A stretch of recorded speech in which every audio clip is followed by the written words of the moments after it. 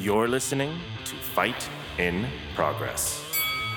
With your hosts and stress coaches, founder of Under the Shield, Susan Simmons, and TomTheBomb.com. Fight in Progress grapples with the internal and external struggles in the daily lives of our men and women in law enforcement, the armed forces, and first responders. Tackling the tough topics and supporting those who support us. We hear you, and we're here for you. Welcome back to Under the Shield presents Fight in Progress. This is your host, Susan Simmons, pretending to be some kind of man, I guess. I don't know. I swear if I ever get this voice back, it's going to be a miracle. You should not travel. I'm not going to. Yeah, let's just go there. Everything I'm going to do now is via Zoom. I'm going to stay locked in this podcast room and never go anywhere again. You definitely brought the crud back from Florida with you. I'm telling y'all, it ain't crud. It's allergies. Well, how did I get it? I don't have allergies. Well, apparently you do now. But all of a sudden, my throat was sore. I couldn't talk. I never had a sore throat. I didn't give you no damn sore throat. This is the best I've sounded in the last, 4 days. But you've never sounded like this. And I didn't talk at all for 3 days. Yes, that will shock this audience and people that know me. Well, she whispered. Talked. Yeah. I whispered. It was, hi, I feel fine. I just can't talk. That's it. See? And you didn't feel good. That's true. You had something else going on. I don't know. I think it still came from Florida. I don't know. Well, I'm not going back there. Let's put it that way. So anyway, you are who? I am TomTheBomb.com. And I come back. I take a little trip from hell. We'll talk about that one day. And I come back to Tom has his own office. And it's the Traffic Bureau. Well, let's put some context behind this. Uh-huh. So we have two offices in our main office here that we use to see clients. And Susan has one office that's her office. You're the one who said that was my office, not me. Even when we picked out furniture, you're like, I want this stuff. I said I wanted it in that office to lighten it up. Okay.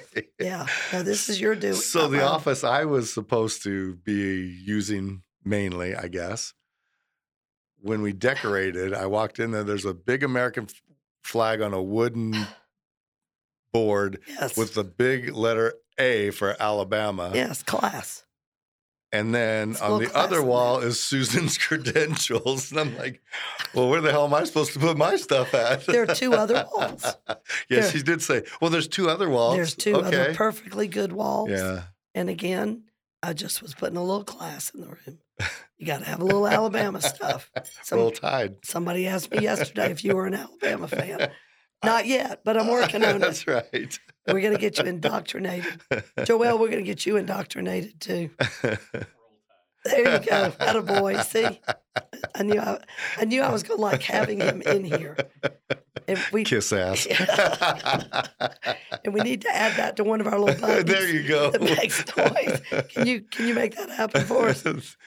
We need a big roll tide. So hopefully my voice will hold out. And I won't get 12 phone calls from Hertz. There you go. Today. Yeah, right. And y'all stay tuned because we're going to talk about American Airlines at Hertz in a couple of weeks. And it will not be pleasant. And it's going to be about my trip from hell. And yeah, it definitely was. And it was bad. So you didn't think coming back and seeing my new office, AKA the bathroom? And for those of you, I have to describe it because I'm looking straight at it. As you go into the bathroom, over the top, it says Traffic Bureau. And then the first thing you see is this picture of a motor cop. And then you walk into the bathroom, and to the left is a whole cabinet of Tom's motorcycle helmet, his boots, his gloves. What else is in there? I can't see it. I think that's it. And then a sign that says, I'd poop here again or something like that. With 5 stars, yeah. Yes. So our bathroom gets 5 stars. So I'm just glad he found his office. And he seems happy with it. Yes. And so I get the other two, the Alabama room and the other room. And everybody that walks in there laughs and thinks it's funny. I can't wait for the open house. And we have the Tempe Traffic Bureau come There you through. go. Tell them, hey, we need to give you a key to the door. That's right. Here's your building. Here's your room. But anyway, today we are talking about a very serious subject, one that is very near and dear to many of us that work in the mental wellness field with first responders, and one that obviously has been in the limelight Yes. a lot Especially recently. Yeah. in just the last week with the 3 officer suicides in Chicago in 1 month. It was Really crazy. in about 2 In weeks. 2 weeks, yeah. It's really what it boiled down to when you really look at it. And, I don't know why this topic doesn't stay at the forefront I know. all the time. Why do we have to have 3 suicides in one police department? Right. And you can say, yeah, but it's Chicago PD. Chicago PD is not that much bigger than Phoenix PD right now. Yeah. And can you imagine 3 in a small Oh, department? I know. It'd be devastating to the department. Absolutely. And it just is very frustrating because this is not a new problem. Right. This is an epidemic. I remember some of the studies when I was first in graduate school 100 years ago, the studies about the NYPD, that they had so many of them back to back to Right. back, that people actually started paying attention. And then I guess all of a sudden we stopped paying attention. Right. It's not like the suicide stopped. No, So what do we do about it? We just bring it to attention and go, well, hopefully it goes away because we don't know what to do about it. till the next one. Right. We've been dealing with this with Border Patrol. Yeah. We have seen this, and one of our stress coaches actually became a stress coach because his son, who was also Border Patrol, shot and killed himself Right. About a month before we met him in a training. Right. And his father, who's a Border Patrol agent, I think because of the nature of our training, said, I want to get involved. Right. Because this stuff can work. Exactly. Yeah. I think that when he heard how Under Shield presents stuff and Yes. what we had to offer, I think that opened his eyes to, well, at least there's something that is preventative. Yes. That people can actually try to do and get better and get out of that darkness that they're in. And I don't think I've ever been in a training before where I was caught so off guard. Yeah. With this, I'm talking about suicide prevention, and all of a sudden this guy raises his hand. I have no idea his story, nothing. Yeah. We never met him before. No.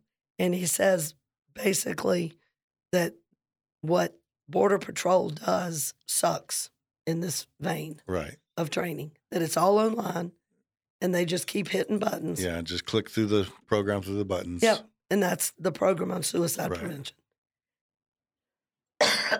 Yet departments say that they are upset about these numbers, that they want to change things, that they are concerned. But what are they doing? They throw in more of the same resources Yes. at the problem, but those resources haven't worked in the past. So I don't know why they think they're going to, with more of those same resources, how's that going to change anything? Exactly. And that's the frustrating part to me because, and we've talked about this before. I remember when I was married to DEA, and I remember when the FBI shooting occurred in Miami. And that was when there was a big shift in the federal side from basically revolvers, and they went to semi-automatics. Right. I remember Marshall's partner calling me and saying, go buy him for his birthday. And it was a SIG at the time. I think it was a 9 SIG semi-automatic. And so I bought him his first one before DEA ever even issued one. Wow. So bad things happen and we make changes. Right. Kind of be nice to do it on the front end, but whatever. Then we have Compton and the bank robbers. Right. And then all of a sudden where SWAT and departments have been asking for rifles. and- Right. Now everybody's getting them. And Yeah. Yeah, well, it's kind of it's sad the norm now. when you Right. have to go to the pawn shop. Right. to get 'em. Right. The So largest, that you can actually defend yourself and the largest back. SWAT team Yeah. against 2 men. yeah. But we've not taken this same approach with suicides in this industry. Right.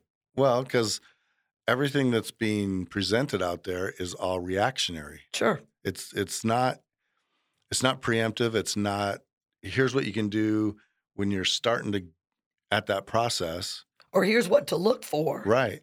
So you don't get to that part. Yeah.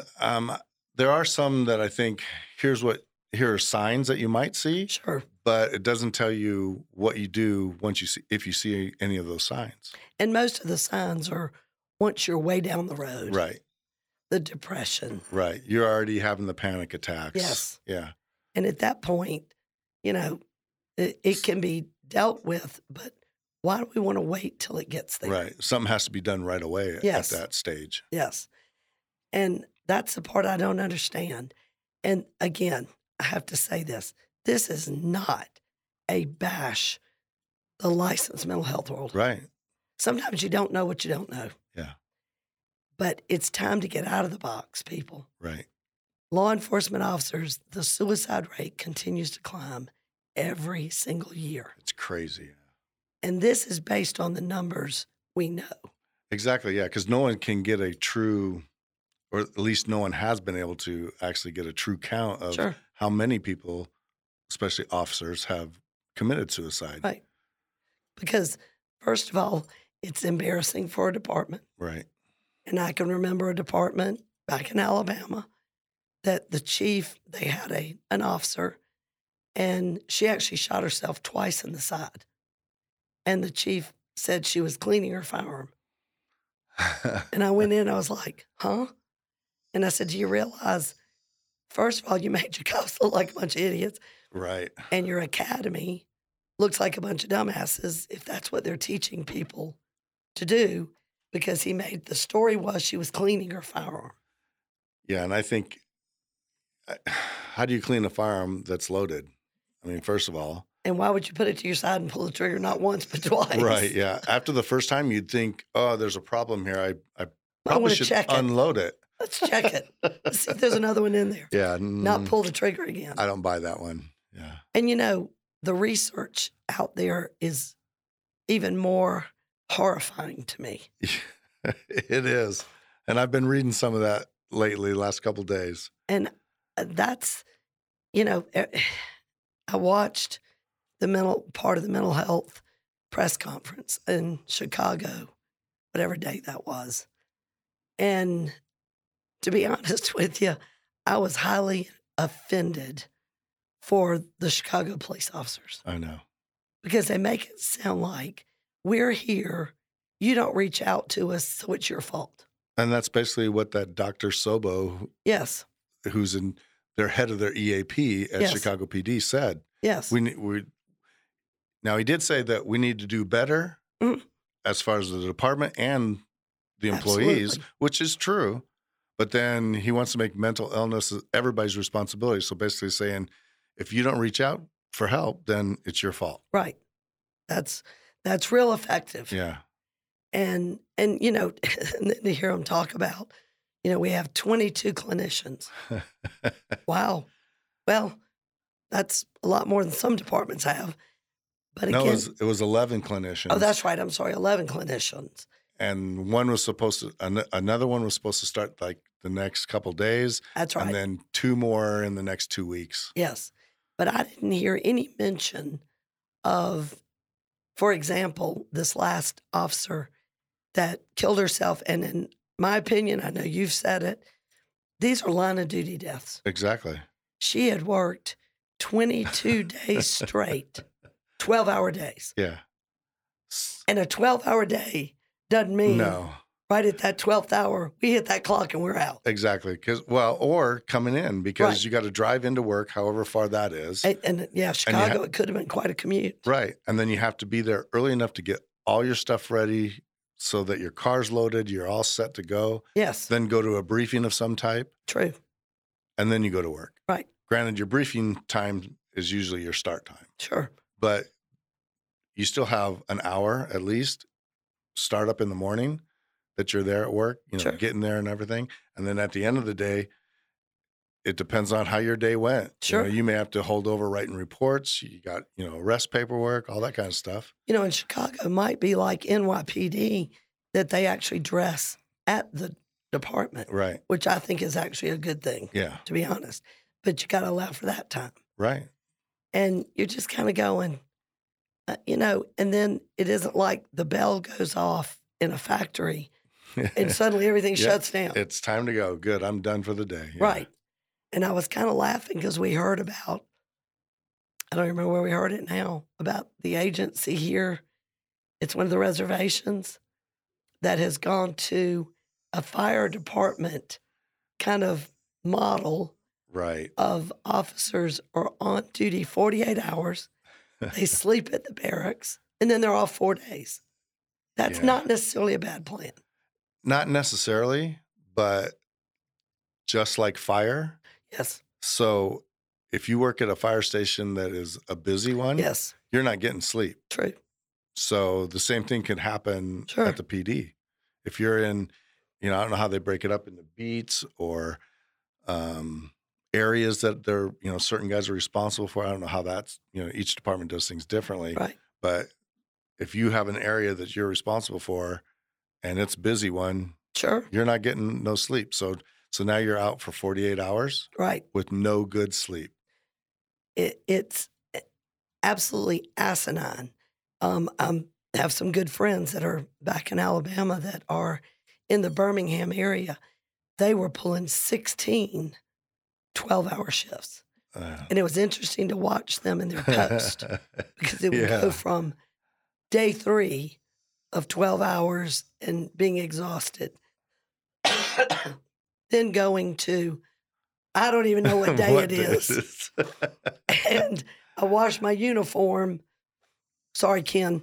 And left my little notepad in my uniform. Right. And so the Navy uniform comes out all blue, white speckles all over it.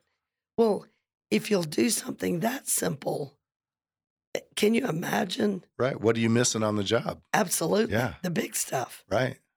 And how's your officer safety? Right. And, and all of this stuff from Chicago about, what was the quote? Would you rather have, what was it that they said? Would you rather have officers responding when you're being shot at or not enough officers to respond? Well, to be honest with you, if they're that tired, I'd rather handle it myself. Exactly. Yeah. Because I remember one time being at a SWAT training in Florida, and this was many years ago, and there was a SWAT medic, and he was talking about long-term call-outs where they have to switch out the teams. And he was talking about giving the teams when they would come off Ambien to sleep. And I almost lost my mind. Yeah. And finally, at one point, I got up and I just said, I want to go on the record right now. If I'm ever in this area and I'm a hostage and y'all are doing that kind of crap, just shoot me. Let's just be done with it. Exactly. There's no reason to drag it out because somebody coming off Ambien to get on the rifle. Yeah, I'm not sure that's a good thing. That's not a good plan. So let's just get this done. But to say that those are your only two options, right? Is anybody looking at, first of all, why nobody wants to be a police officer, and not just in Chicago, everywhere. Right. This isn't just a Chicago problem. No. Again, we're talking about in the Birmingham area in Alabama, they're running 12s because they're so short-staffed. Right. And you know what? My attitude is, hey, public, keep screaming defund. You'll have to wait for hours for people to respond because we're not going to pull 12s. Yeah, it's crazy. And we're not going to pull that many days of 12s. Yeah, you got to have a break. And I don't know what their normal rotation is. Did you ever hear? No, I didn't hear what their normal schedule was. But I would assume with 12s, it's maybe 4 on. Yeah, or 3. 3 and then 3 off or something. Yeah.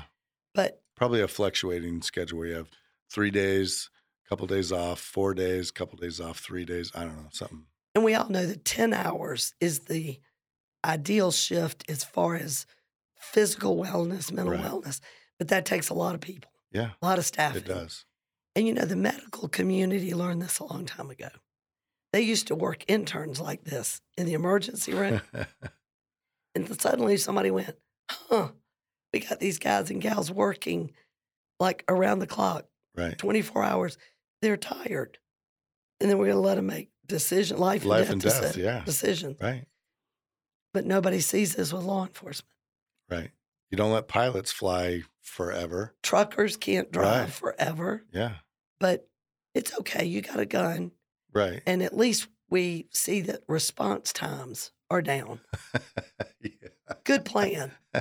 Yeah. Okay. Yeah.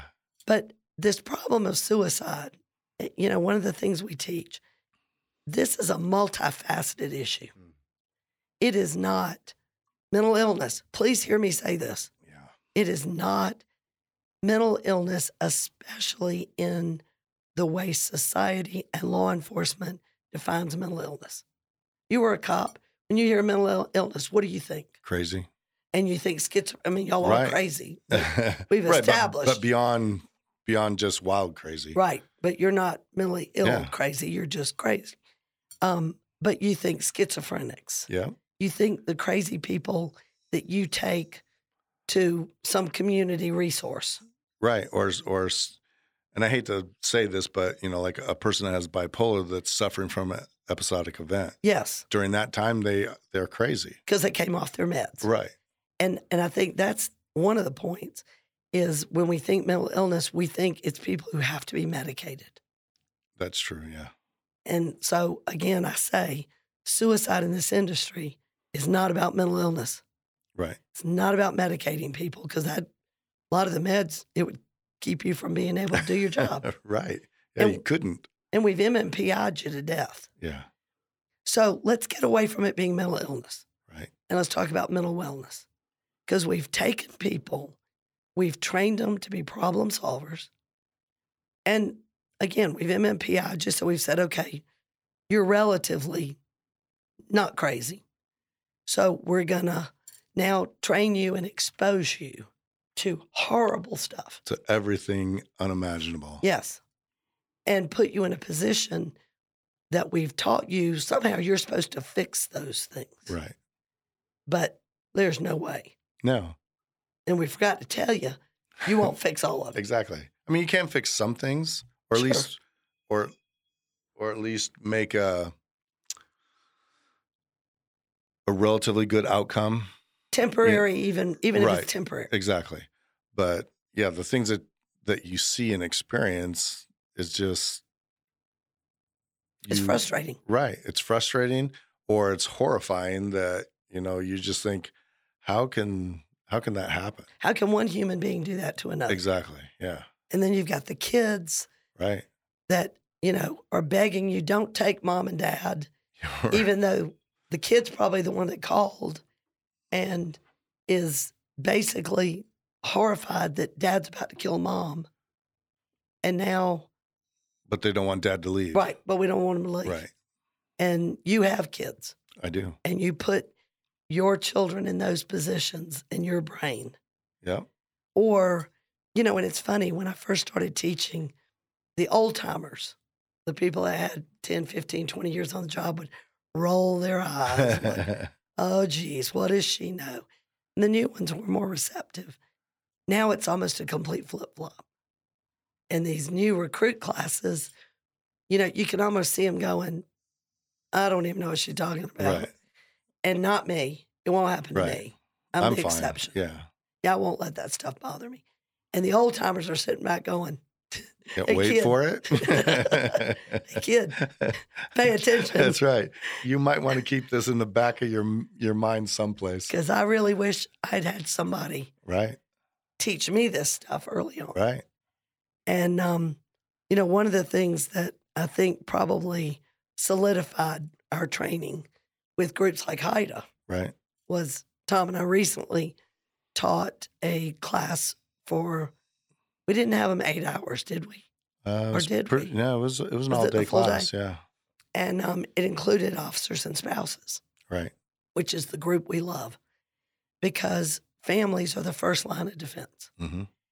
And HIDA does a really good job with evaluations. Yep. It's completely anonymous, and it's the first time I remember it ever happening that someone actually wrote on there The timing of the class was perfect Mhm. because this was something they were considering was suicide. And now they wouldn't because they had a plan on why it was happening Right. and how to get better. I know, which that's amazing to know that the training had that kind of effect on somebody. That an officer would Right. write that. Yeah. And again, we don't know who it was, and Right. it doesn't matter. What matters is that they receive the information. Exactly. And to hear other trainings that are being taught, and then you hear the logic of the so-called gurus in this industry that I've been listening to for 30 freaking years. And, you know, it just amazes me when you ask these so-called gurus in the mental health industry who specialize in law enforcement, and you found a study recently Right. where they're still saying the same BS. Same stuff. Yeah. Yeah. A lady attached to the Walden University. Yeah, she was wrote doing a some kind of paper. dissertation or something. Right. Yeah. And she cites these people that, again, I've been hearing at IACP, I've heard at conferences all over this country. And these people, how they have an education and an understanding of the industry and can say it's access to a firearm And yeah, that drives these numbers up. It makes no sense. I mean, yeah, I'll quote it from she has a paragraph on police suicide. And she actually said police officers were found to be at an elevated risk for suicide. Authors citing stressful working conditions and access to lethal weapons as a factor. Okay, I understand the stressful working conditions. Yes. But there's other ways to kill yourself besides using a gun. Yes.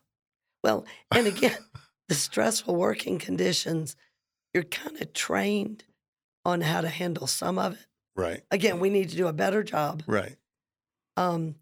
Because what we don't cover is the personal stuff that also impacts you. Exactly. You're supposed to be flipping switches. Yeah. Okay. Separate job and personal. Can't be done. Yeah, that works real well. Cannot be done. And my argument has always been to these so-called gurus, if that's true, do hunters kill themselves more than non-hunters? Yeah, I can't imagine that would, just because they have access to a firearm, it's just idiotic. It's insulting. It is. It says also that pre-employment sucks. Right. Because apparently we're hiring people more prone to suicide. Right. And now we're giving them the means to do it. Yeah, so maybe it is the department's fault. Maybe. And I actually said this in a Chiefs conference one time down in West Palm, again, probably 20 years ago. And I had all these sheriffs in there, and I asked, why did they think there were so many issues and problems, divorce, suicide, alcoholism, whatever. And this one sheriff basically raised his hand and said, it's the population going into this. And I looked at him, I said, really? I said, so you're telling me that you are hiring people prone to divorce, to suicide, to all these things. And I said, you know what that tells me? And he goes, what? And I said, you're recruiting and sucks. Screening. Yeah. Yeah, because, that makes no sense. No. It's because we hired this group of people. Well, Stop hiring that group of people. Exactly. Can't you make some changes on who you want to hire? Filter those people. Like, I don't know if we want to have too many of those. And I think that's a lot of the reason MMPIs and psych testing were being implemented. Right. And psychologists. Hey, guys, the problem ain't gone away. Right. Nothing's changing. So are you still hiring people prone to this? Right. Because, again, if that's the case, your psychologist and your psych testing sucks. Right. Why don't we look at what really is causing it? Mm-hmm. That we're hiring people who are caregivers. That's the number one reason. Right. They want to make change in their community. They want to help somebody. And it's usually because of things they've experienced in their life that makes them want to get out and make a difference. Right. And so when you take that and then you expose it, but you don't teach it what to do with the garbage. Right. And we don't provide enough types of resources. Because if you listen to the Chicago's officer brother's press conference. Yeah. That was powerful. Yeah, it was. And one of the things he said was that his sister did seek counseling. She saw Several counselors, several I think was counselors, his word. yeah, and for over a period of time. Yes. And then she had several cancel.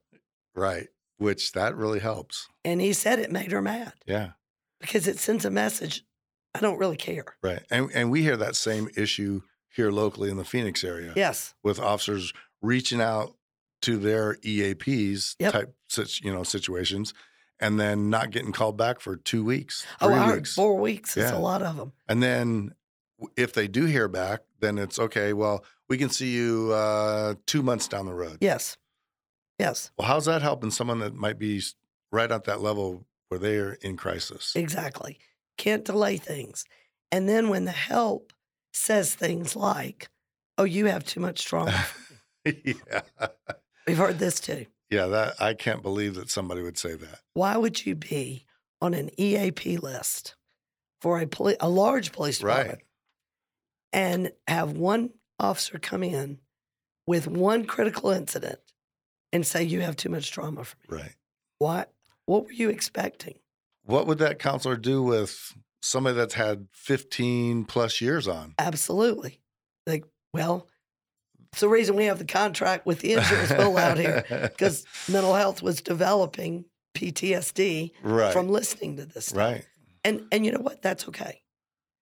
There's a reason I'm not a nurse or a doctor. I couldn't handle blood and smell and that kind of stuff. I know my limitations. There's a reason I'm not a cop. Never was. I'd be in prison. That would have been a short career for Yes, you. it would. One shift. Stop somebody for speeding and they go, I pay your salary. Boom. Boom, not anymore. No longer your problem. Which is why I had a wonderful sheriff in Alabama that I love dearly, who's deceased now, who said, Susan, my worst nightmare is coming back and finding you on my payroll as a deputy. Sheriff Jones, you got no idea, honey. This is just the tip of the iceberg. But when you know your limitation, then step out of it. Right. Don't get involved in it. Yeah. Don't make the problem worse. But like that, I don't know, counselor, psychologist, whatever that person was, if they're saying that person has too much trauma for them to deal with, then that psychologist, counselor, or whatever needs to realize that I need to get out of this EAP for this department. Yes. I cannot safely provide mental health to this population of people because I can't handle it. But I doubt very much that happened. I bet you they're still part of EAP. Oh, you can count on it. Yeah. And, I said, there's a reason I don't go into academies and teach things like taking bombs apart. I bet there's a book for dummies that I could go in and try to teach it. I don't think I'm going to be very effective. Yeah. So it's not a criticism if this isn't your population. Right. Go deal with bankers and lawyers. Exactly. There's other people that need your help. Absolutely. Yeah. But don't step into a world with the level of trauma that law enforcement has and is exposed to. Right. And then think all you have to deal with is trauma. And if you can't deal with the trauma, you're out. Right. Okay. But I also don't understand why a lot of these counselors and psychologists that do deal with our population of people, they have no experience at all of None. what the job entails. They've never done a ride along. Nope. They've never been to the shooting range. Nope. They're just kind of like out there fishing, hoping they're going to catch something. Well, they think y'all are like everybody else. Right. And that was the first thing I learned in graduate school. When I got there, one of my professors, who I had great respect for, and he looked at me and he said, cops are no different than anybody else. Mm-hmm. And I thought, you ever been married to one? You ever been related to one? You ever spent time with one? Because, yeah, they are. Right. Very different. Exactly. And I think that's the philosophy. You put your pants on the same as everybody else. Yeah, you do. Right. But those pants come home with a whole lot of shit and stuff on them Exactly. that nobody else ever has to see. Right. And again, we've said this a million times. To be a sports psychologist, you have to specialize. You don't just get a PhD and go, well, they're like Right. everybody else. You have to get the kinesthesiology and that stuff. So if athletes need specialization, why in the world wouldn't our tactical athletes need specialization? Right. And that means training, exposure. You know, when you can ask a psychologist who has dealt with a very large agency with at one time the most officer-involved shootings in the country, has she ever held a firearm? And her answer was, not really. I don't know how that doesn't even compute not in my really. brain. You either have or you have not. Yeah, that's a yes or no question. Whether loaded or not, it doesn't matter. Right. Yeah. That's a yes or no. And then we wonder why officers don't want to reach out Right. for help. Or like Mark Valenzuela, Yes. where he shows his, how many seconds? 11. 11-second body cam of his shooting. And the psychologist starts crying when she Yes. sees it. And it's not a gory type shooting. You don't really see anything Yeah, other right. than Mark reload. Yeah. But- and the guy going up the stairs. Yeah. And the first time I saw it, I thought, that was a hell of a reload, given you got a round in your arm. buddy. Exactly. Yeah, but she's crying and it's too much for her to handle. And you just think, some of these body cam things, she really wouldn't be able No. to deal with. Uh-uh. And so departments have got to get out of their own way. Yeah. Stop blaming officers. Right. Start educating officers, educating families, educating supervisors. You know, it's funny because I was thinking about this one last couple of days since the Chicago stuff. I've been doing more reading on police suicides and mental health and all that kind of stuff. And That's time you won't get back. I know it's true. Yeah. Because I didn't find anything that was really uplifting that, oh, hey, there's a good positive change. This is something that this department's doing that's really going to work. Sure. Yeah, I didn't find any of that. It was mostly useless studies Mhm. that you wonder how much money went into that study. Yes. They give you the same results as every other study. But I've been, thinking more about it. Why don't officers reach out for help? What will it take to get them comfortable enough? Mhm. And I know in a lot of the departments now, there's a lot more talk about mental health, Mhm. which is good. It needs to be out in the open, but yet there's still that resistance to reach out. Well, let's talk mental wellness, Right. not mental health. Yeah. Even changing terminology Right. makes it more palatable. Because again, officers are wanting to be physically healthier. Right. And so physical wellness is important. Yeah. But when they hear mental health, what's the opposite? Man, they just shut down right away. Yeah. Mental illness. Exactly. Yeah. And so changing terminology will help. And I remember, it hadn't been that long, 10 months since I retired. But I remember, back in the day and thinking, well, I don't need any help. Right. I'm good. I feel fine. Even, and for the longest time, I thought I was good. Fine, Sure. and didn't really notice any effects. But I always thought, I will not reach out. Mm. I'd have to find that one special person that Mhm. I would be willing to talk to if it got to that point. And then towards the end of my career, when I needed help, Mhm. it was kind of a combination. I wasn't recognizing that it was a mental problem that I was having Right? and that I needed to talk to somebody. Mhm. But so I don't know if that kind of prevented me to some extent because I was asking myself, what the hell's going on? Why am I doing this? What is this happening for? And didn't understand it, but I still didn't want to go and reach out and ask somebody, hey, this is what's going on. Why is this happening? But don't you think part of that was because you were so close to the end of your career? Probably. And I don't know what that was. I guess that probably has something to do with it. Mhm. Thinking in my mind, I just need to finish this career. I'm close. I only got like 2 years left. Let's just be done with this. Yeah. Why that- take a chance of Right. getting it dinged at this All of a point? sudden now tomorrow I'm I'm retired. Yes. Because I went and talked to somebody. Right. Right. And that was the other thing that the Chicago doctor said. We have a way of keeping officers off duty as long as they need to be. Yeah. Which. Nothing about the officer saying when he wants to return. Right. They make the decision. And again, I was reading news articles. An officer, his name was like Brian Warner. Okay. He was an officer that had 20 years on with Chicago PD, or about right around 20. And he was involved in a shooting. He was shot, and he shot and killed the guy that shot him. Only fair. Only fair, right? And he was off for about a year. And during that year, he was seeing a psychologist, doing everything he was supposed to do. Him and a psychologist made a plan on how he should return to duty and reintegrate into his job. And so when it was about a year, Brian takes that plan to the department, and the department says, nope. And they just say, no, we're not.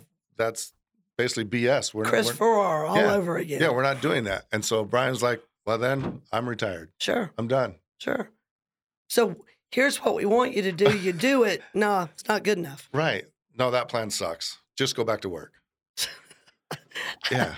I couldn't believe that when I read that. I was like, unbelievable. And, and I don't blame administrations as much for not knowing what they don't know.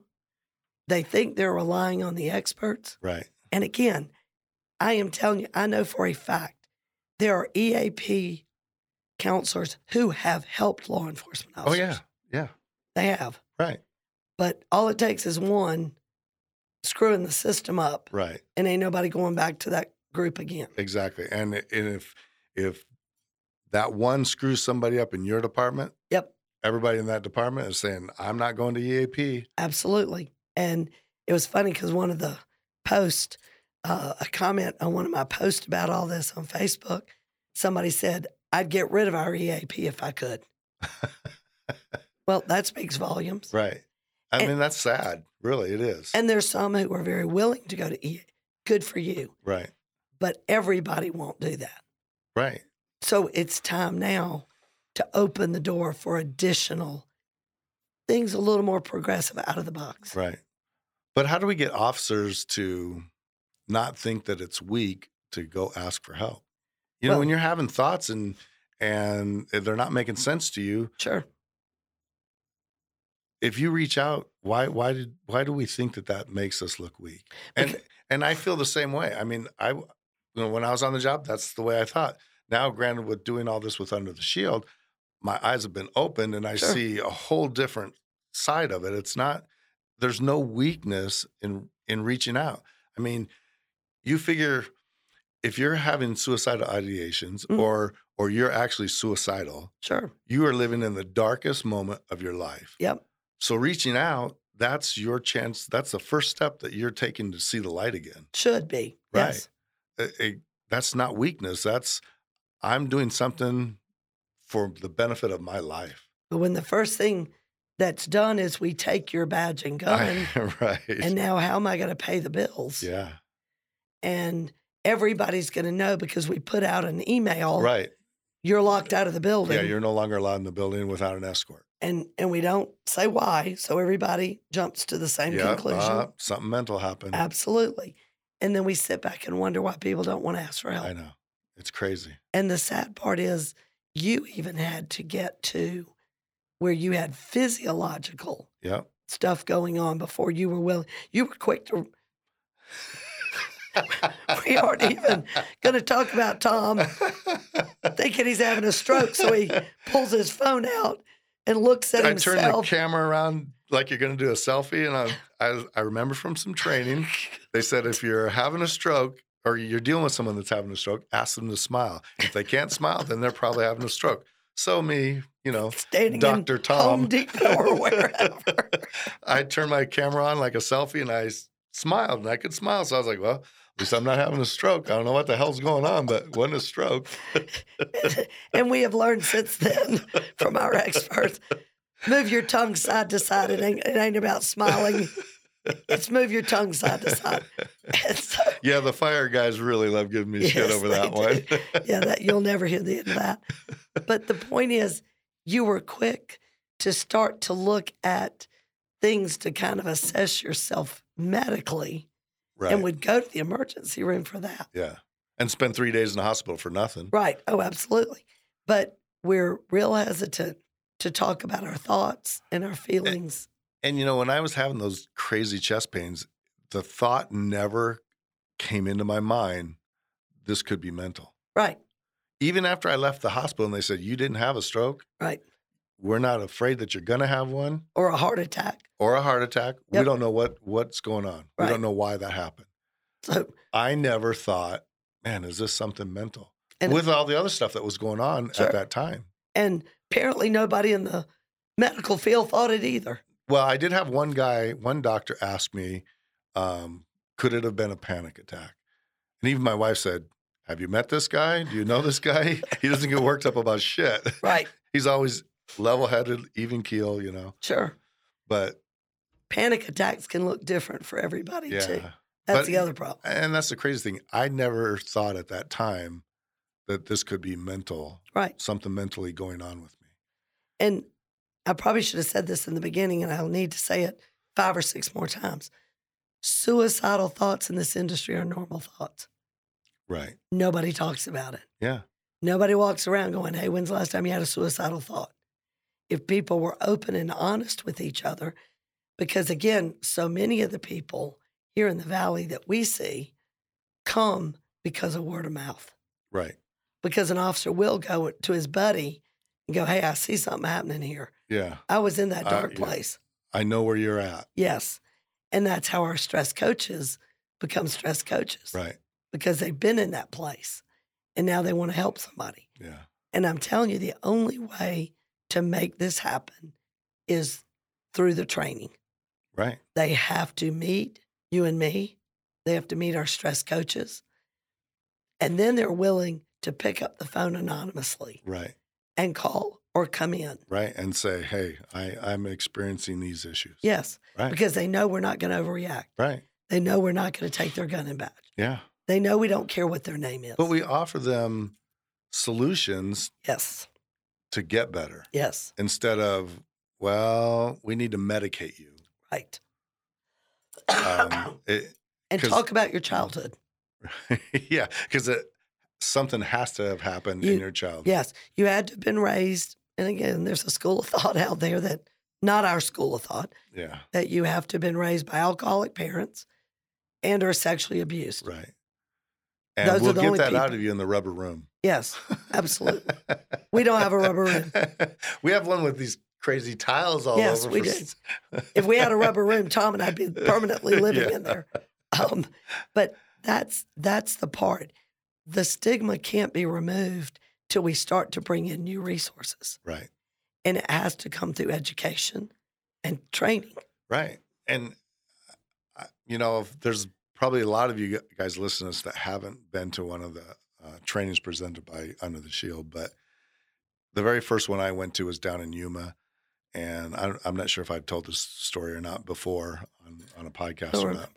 not. But it was, I don't know, a year and a half ago, maybe, Wow. something like that. And it was on a Friday. It was an all-day class. We had Room was packed. Yeah. And it was hot. it was probably 75 to 100 people in there. We had spouses, significant others also. We had a variety of people. We had some feds, we had some deputies, we had some local PD. There was a good mix. We had a couple Border Patrol in there. And this training went on all day long. We did do a quick break for lunch, but we were right back in it. And then at the end of the day, Susan had put her business cards up on the corner of a desk and another flyer that she had and told everybody, you know, thanks for being part of the training today. I have my business cards up here for everybody and a flyer. And she had already explained what the flyer was. And for anybody that wants it, and I'm up here available for questions, and you can talk to any one of the presenters today. And an all day long Friday class, you would think that it's time to go and everybody would leave that's what happens during every other police training I've ever been to. Sure. But this class, it didn't happen. Everybody stayed. They stood in line. They came up. They grabbed a business card, a flyer. They were talking to Susan. They were talking to the other presenters. And I just stood there and like, man, this is crazy. I've never seen this happen. In 27 years. Right. And the reason why is because the information resonates with everybody. Yes. It makes sense. It's relatable. Right. It's almost so simple that you think, how come nobody else is thinking this? Nobody else teaches this. What's the difference here? And it's all validating, normalizing, and explaining. Exactly. Here's why this happens. And again, if we can get to officers and first question, if I see something that looks like they're remotely in that dark place, I'm going to ask, are you thinking about it, or have you thought about killing yourself? Right. And they'll tell us because we don't even know if we have the right name. Right. Nor do we care. Yeah. And they'll be honest. They always are. And it comes down to 95% of the time, I guarantee you, sleep deprivation. Yeah. That can be turned around in 48 hours. Right. I mean, I wasn't sleeping very good at all. And within a few days, I was like, man, I'm sleeping good. I'm no longer tired in the afternoons like I used to be. Sure. I mean, it was kind of unbelievable how quickly it turned around. Well, and it's interesting, and this is why spouses or significant others need to be in the training because they see early warning signs. Right. There are a lot of times that an officer will say to me that, yeah, they sleep okay. And you see the wife look funny, and I'll go, does he jerk in his sleep? Oh, yeah. Yeah. Oh, yeah. And I don't mean night terrors and things where you think you're falling off a building or something. I'm just talking about it's just a twitch. Mine used to do it all the time. Oh, I used to do it to the point where it'd wake me up. Yeah. And I could always tell when things were really stressful at work for Marshall because of that. That means you might be asleep, but you are not getting good quality sleep. I think that happened to me every week I was on call. Probably. Because I was anticipating getting called. When's that next call going to be? When's that fatal? Or am I going to sleep through it? Yeah, exactly. Those things, right. yes. Or am I going to answer the phone and hang it up and go back to right back to sleep? And what's funny is in this study you were reading, what does it say about hopelessness? On which one? About the hopelessness part of it? Oh, it says hopelessness has been found to be a significant contributor to suicide risk. No shit. Yeah. How can you be hopeful when you are sleep deprived? 22 days of 12-hour shifts. Where's the hope, people? Yeah. The hope is, do I actually get a day off this week, or are they going to cancel it again? They're probably going to cancel it. And I get the day off, and what do? I have to sleep. Right. The whole day. I can't spend time with my family. Right. Do the things I need to do. Reach out maybe. Yeah. For mental wellness help. When am I supposed to do that? Right. I want to make sure I get this in here because I was reading another paper that was from the BMJ journals, Occupation Environmental Medicine, and they did a study, and it involved 272,463 police personnel from 24 countries. Wow, which was a lot. It's a lot of people. And it says, what are the new findings? And these findings were just what was the question? Sad. But what was the question? Well, it was about the mental health in policing and what's going on with it, and how comfortable are officers with their mental health stuff, to include what are the signs and symptoms that we're seeing, what is everybody experiencing, and what are the new findings. I thought was crazy because it said results suggest that around 1 in 4 police officers screened positive for hazardous drinking. I'm not really sure what hazardous drinking is. Yeah, let's define that. Because they also talk in that study about being an alcoholic. Sure. And that was a different category than hazardous drinking. So I'm not really sure. Maybe binge drinking is hazardous, I guess. Well, and let me point this out. The alcohol is going to screw up sleep patterns. Yeah. Okay. So 1 in 7 met criteria for PTSD and depression. And again, what criteria? Meaning they'd been diagnosed? Well, probably not, but the signs and symptoms that they were presenting I think is what they said, met the criteria that if they went and saw a psychologist, they would probably be diagnosed with PTSD. But was that the person reporting it? Like, y'all know what the criteria for PTSD is? Right. The Yeah, cop no, doesn't we know? don't know. Yeah. So that's why I'm saying in a survey, you're asking people that probably means they far exceed Right. the criteria. Yeah. Because in their brain, they're admitting, yeah, I probably have PTSD. Right. And then the last one was 1 in 10 met the criteria for anxiety disorder or suicidal ideation. And it's just crazy. You think of those numbers, 1 in 10 for suicidal ideations or being suicidal. It's Well, how many were honest? well, and I think because this was such a large group of stuff, I think I would give it more credibility just because the numbers alone from everybody that was involved in. I also saw another study where they did one from the department and then one that was almost identical, but it was done 100% anonymous. Right? At least that's what they were told. Two different things. And the stuff that was reported to the department was like, it was 25% less Sure. than what was on the anonymous one. Sure. And you still have to think, if I know that I'm getting an anonymous one, how anonymous is it really? Exactly. So I think that was still underreported. Sure. But Well, and again, a lot of times officers don't even recognize that their behaviors are suicidal right, behaviors. right. And like I've been to several suicides, and I remember even as a young officer or as even an older, when I was a sergeant there at Tempe, I went and helped patrol on one. And I remember walking in and seeing the person, and I'm like, man, what leads you to do this? Sure. And now I didn't go crazy over that thought, but I was thinking about that and thinking, wow, is that something I could do? Right. Right. And then I would think, well, I don't think I would want to do that to my family. And, I asked myself all those questions, not that I was thinking about it or Right. having suicidal ideations, but it's just a natural thing that you're going to think about when you see that Sure. situation, But, some people get worried. Now I'm asking myself those questions. Does that mean I'm having an issue? Right. Well, if you keep thinking about that, the more you think about it, the more you question yourself. And then the more you start thinking about all the other things that you've experienced over your career, then that garbage can, the lids come off now and all kinds of crap's, trying to get out. Absolutely. And then that's the time where you need to go talk to somebody. Well, and what's funny is I can't tell you how many times I've asked officers, have you thought about killing yourself? No, but you know what, Susan? Ran 110 to that call the other night. Hey, something happened to happen. Oh, well. Right. Or, yeah, I went into that high-risk situation, no vest on, didn't really care. Yeah. Same thing, people. Right. Yeah. Same There's no thing. difference. This is just an industry where you can cover it in a line of duty Right. death. That's an admirable, honorable death Right. versus suicide.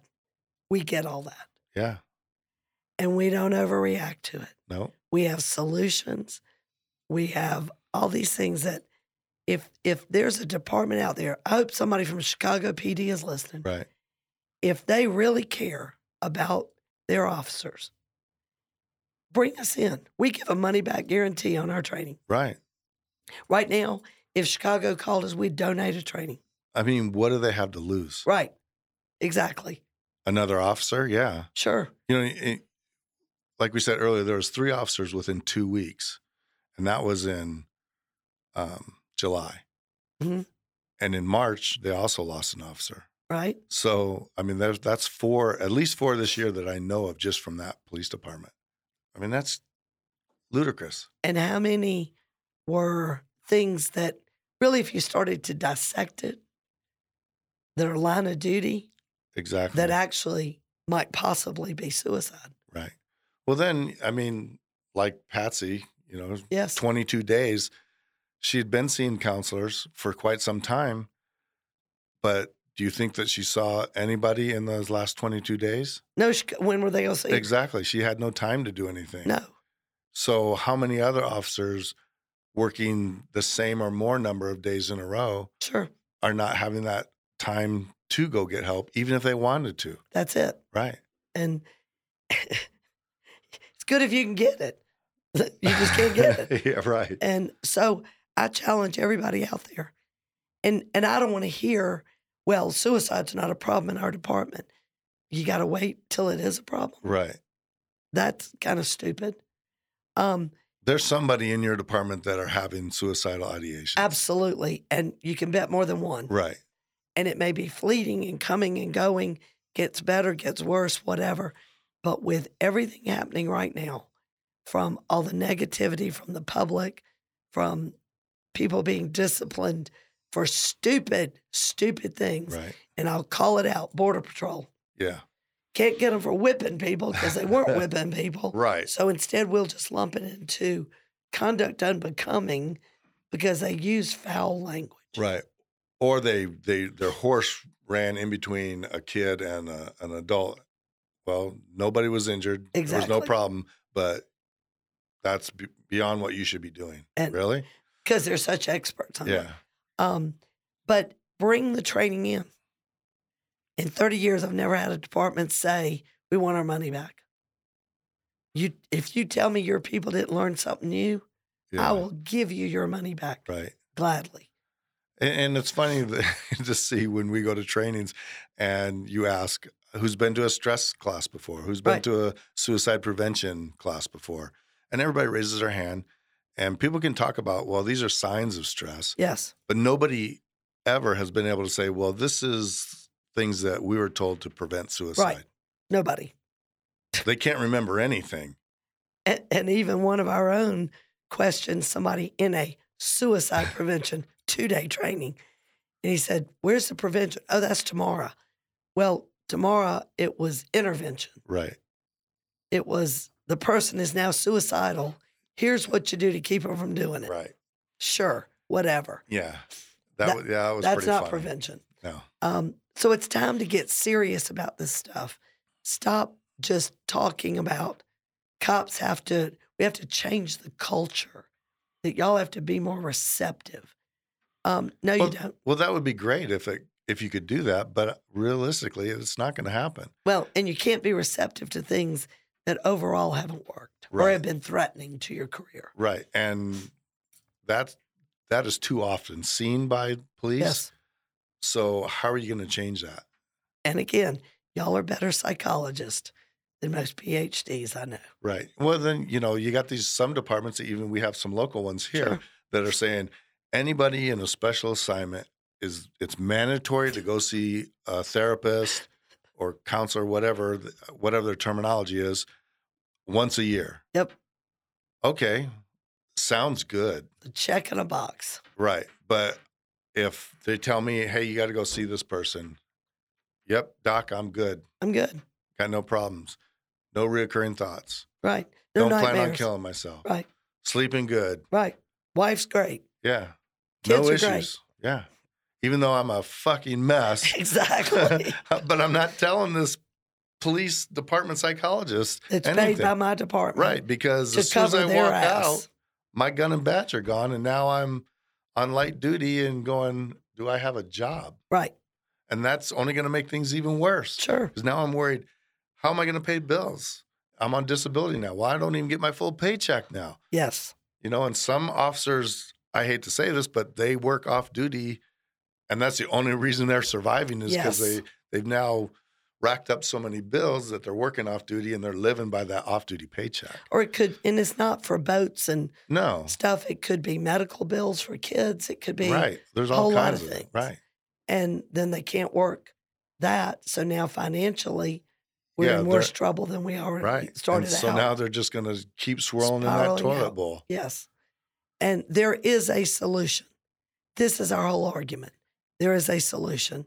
Do we have the end all be all? No, but we sure have a big piece of it Right. that's not being taught. Call us. The training, we will make it happen in your area. Yeah. We have no limit. The venue sets the limit. But we really encourage the two that we really encourage is the one that includes spouses or significant others, not and. Please don't do that to me again. I can't handle a wife and a girlfriend at a training. And then the supervisor training. Yeah. These are your first and second lines of defense. And if we're not doing that, and I'm telling you, in the training alone, our phone calls increase with every training we do. Yep. We leave, somebody calls, emails, texts. Yeah. I was in your class. At least one person, a minimum of one person.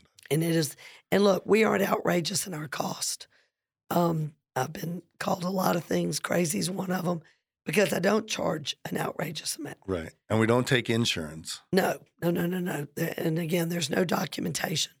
But the training itself is, if $4,000 in the state of Arizona isn't worth the price of one life, Right. Then somebody shoot me. And out of state, we'll work with you. Exactly. We've never charged more than $6,000, and we will work with you. Yeah. I don't ever want money. I've always said that to be the reason somebody doesn't get the training. Exactly. And so call us, reach out to us. Please don't ignore this anymore and keep up with the same old. It's access to a firearm. So we don't let them take their guns home with them. Okay, sure. Yeah. Absolutely. Not to mention the 9 other ones I have in my safe. Or the ones you can borrow from your buddy. Exactly. Or the piling on the interstate you can drive into. Right. Or the overpass you can jump off of in front of a 18-wheeler. There's so many ways to do this. Stop making this sound like a simple problem.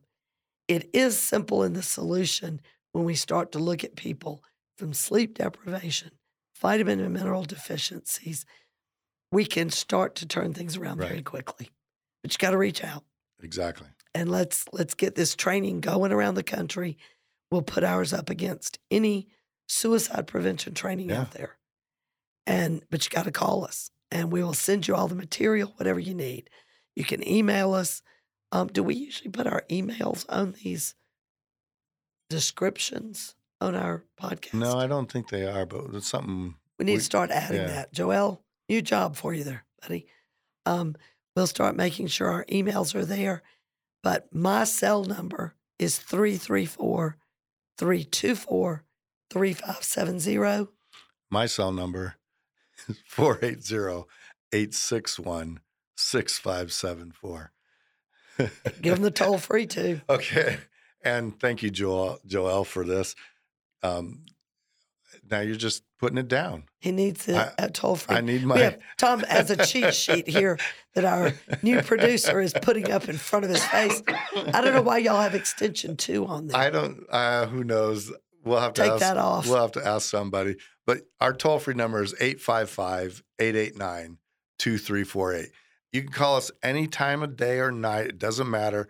Somebody is going to answer the phone for you. Yes. You're either going to get Susan, myself, David Cohen in Alabama. Yes. Just one of us are going to answer, and we'll figure out who the best person is for you to talk to. Right. We're not a referral source. Right. We handle it, but you got to call us. And we don't even have your phone number. No.